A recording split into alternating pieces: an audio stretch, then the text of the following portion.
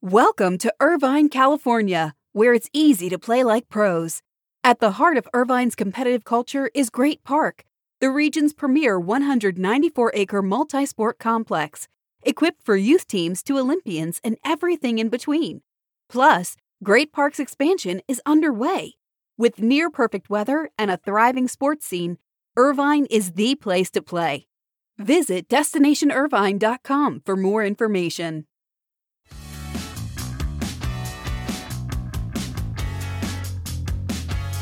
You have more Winter Olympics coverage on tap, but there's another option for your viewing pleasure tonight, and it's unique. ESPN is producing the first nationally televised NBA game led by all women, both on camera and in pivotal roles behind the scenes, when the Golden State Warriors face the Utah Jazz at 10 p.m. Eastern. Calling the game will be Beth Mowins, Doris Burke, and Lisa Salters. In addition, the broadcast will be comprised of all women-led production and operations teams.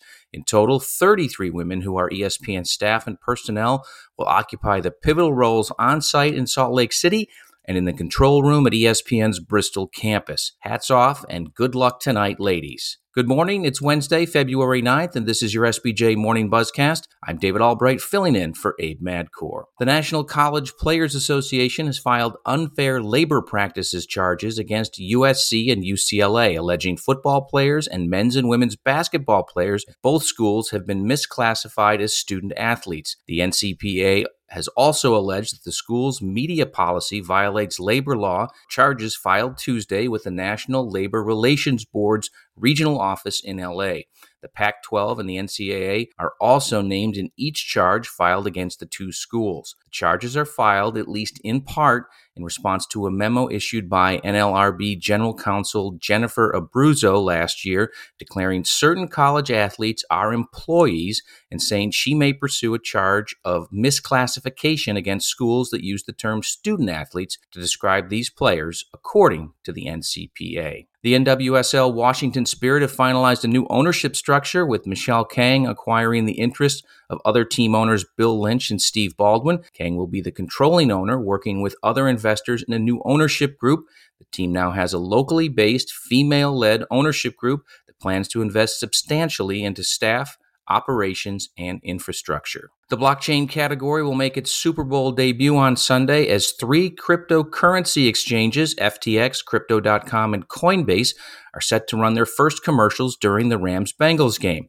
No details have been revealed about any of the spots, but the ad buys come following major sponsorship pushes by all three brands over the last year. FTX signed a $135 million naming rights deal for the Heat's arena, along with deals with MLB, the Warriors, and Monumental Sports and Entertainment, among others. Crypto.com took over the naming rights to Staples Center in a reported $700 million 20-year deal, and also signed deals with the 76ers, F1, and UFC, among others. Coinbase signed on as the NBA's first crypto sponsor. Check back with SBJ's daily edition throughout the rest of the week on the latest regarding new advertisers and new creative for the Super Bowl, as well as a rundown on where each advertiser will have spots during the game. TV ratings weren't the only thing that were up at the Busch Light Clash exhibition race at the LA Coliseum last weekend, as NASCAR is crowing about merchandise sales at the event, handled by Legends.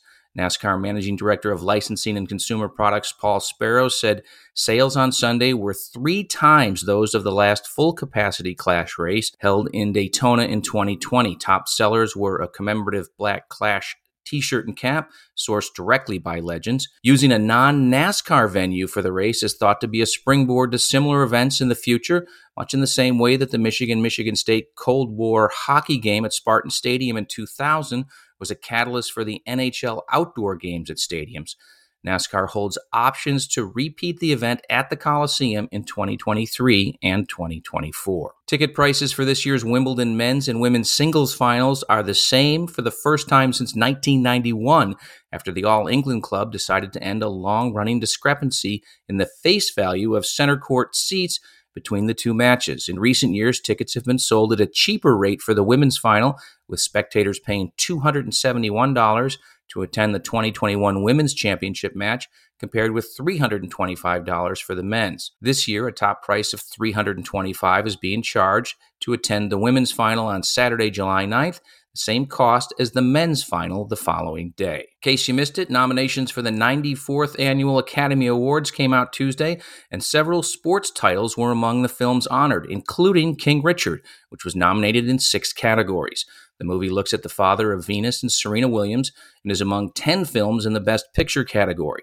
Will Smith, who portrayed patriarch Richard Williams, was nominated for Best Actor, while Aunjanue Ellis, who played Venus and Serena's mother, Oracene Price, was nominated for Best Supporting Actress. The film also was nominated for Best Original Screenplay, Best Film Editing, and Best Original Song. Meanwhile, The Queen of Basketball was nominated for Best Documentary Short. The film, which chronicles the life of the late Basketball Hall of Famer Lucy Harris, counts Shaquille O'Neal as an executive producer. We'll end on a quick programming note. This week's edition of the Marchand and Iran podcast features Al Michaels, who delivers a gem of a story on the legendary Howard Cosell and also talks about his plans after his NBC contract ends following Sunday's Super Bowl, as he's being pursued by both Amazon and ESPN.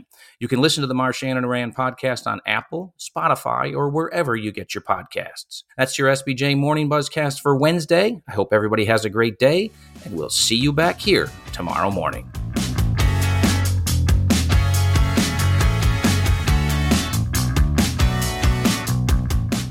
Welcome to Irvine, California, where it's easy to play like pros.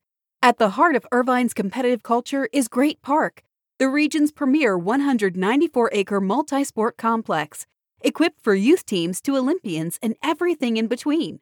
Plus, Great Park's expansion is underway. With near-perfect weather and a thriving sports scene, Irvine is the place to play. Visit DestinationIrvine.com for more information.